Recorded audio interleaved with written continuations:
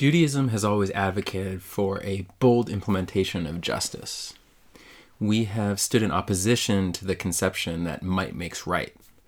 Among the many legal and moral principles outlined in Parshat Kedoshim, including paying a worker's wages on time, having only even weights and measures in one's possession, and loving one's neighbor as oneself, we encounter a concept central to the implementation of justice. Reading Vayikra Yud Tet Tet Vav, Vayikra 19:15, Lo ta'asu avel b'mishpat, lo tisaf p'nei dal, v'lo tehdar p'nei gadol, betzedek tishpot amitecha. You should not commit any distortion in judgment. You should not show preference to a poor person, nor show extra honor to someone who is great. With justice, you should judge your people. So we often hear about the preference within our modern justice system given to the rich and the powerful. But it is interesting that we are first warned here not to give preference to the poor. What is the Torah concerned with that we must guard against preference for the poor along with the rich? So Rashi fills out this picture for us, and he writes, Lo tisa p'nei dal, shelo tomar anihu והעשיר hazeh חייב לפרנסו, אזכנו, ונמצא מתפרנס בנקיות.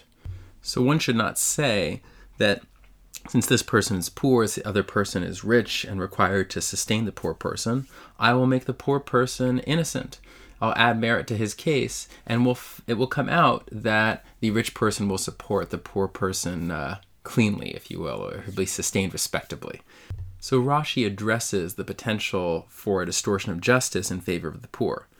It is a core value within Torah to sustain and support those less fortunate.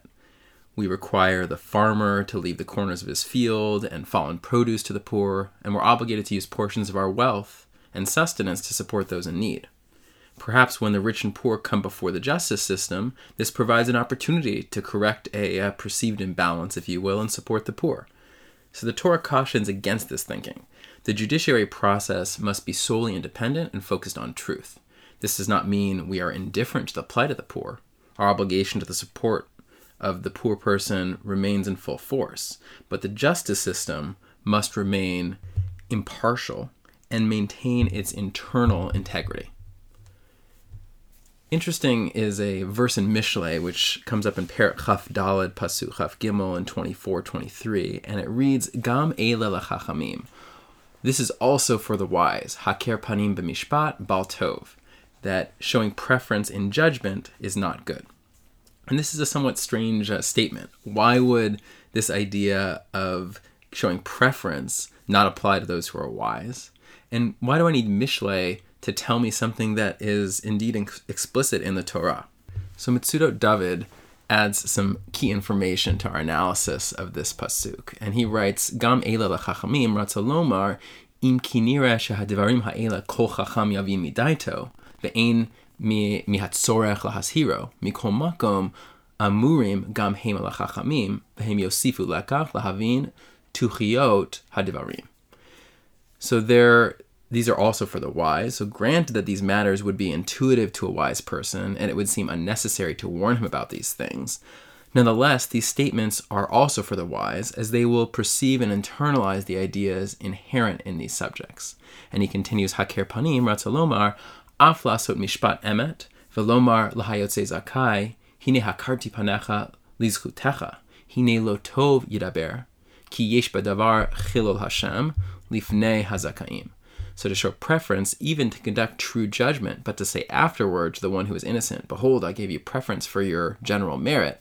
Behold, this is not appropriate to say, for it is a desecration of God, God's name, even merely before those who are innocent. So this Metzudot starts off by explaining that while these ideas might be intuitive to the wise, they will still benefit from review and further internalization. This also addresses why Mishlei emphasizes something that is explicit in the Torah. The concept might be clear, but the implementation can nonetheless be a challenge and requires additional attention. It also underscores that any perceived preference in judgment desecrates our divinely mandated system of justice.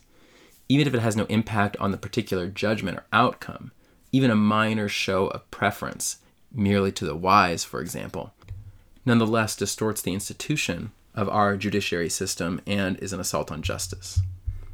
So in conclusion, the verse in Vayikra, in Parshat Kedoshim, reminds us that the judicial process must not show partiality to any individual, whether rich or poor, powerful or weak. The verse in Mishlei reminds us that this idea must be studied and internalized. The system of justice cannot bend to any person or any external agenda. Justice is the cornerstone of society, regulating our interpersonal affairs, the foundation of our cooperative enterprise. The Torah emphasizes that in order for our justice system to function properly, it must maintain its integrity through adherence to its internal principles and its impartial implementation.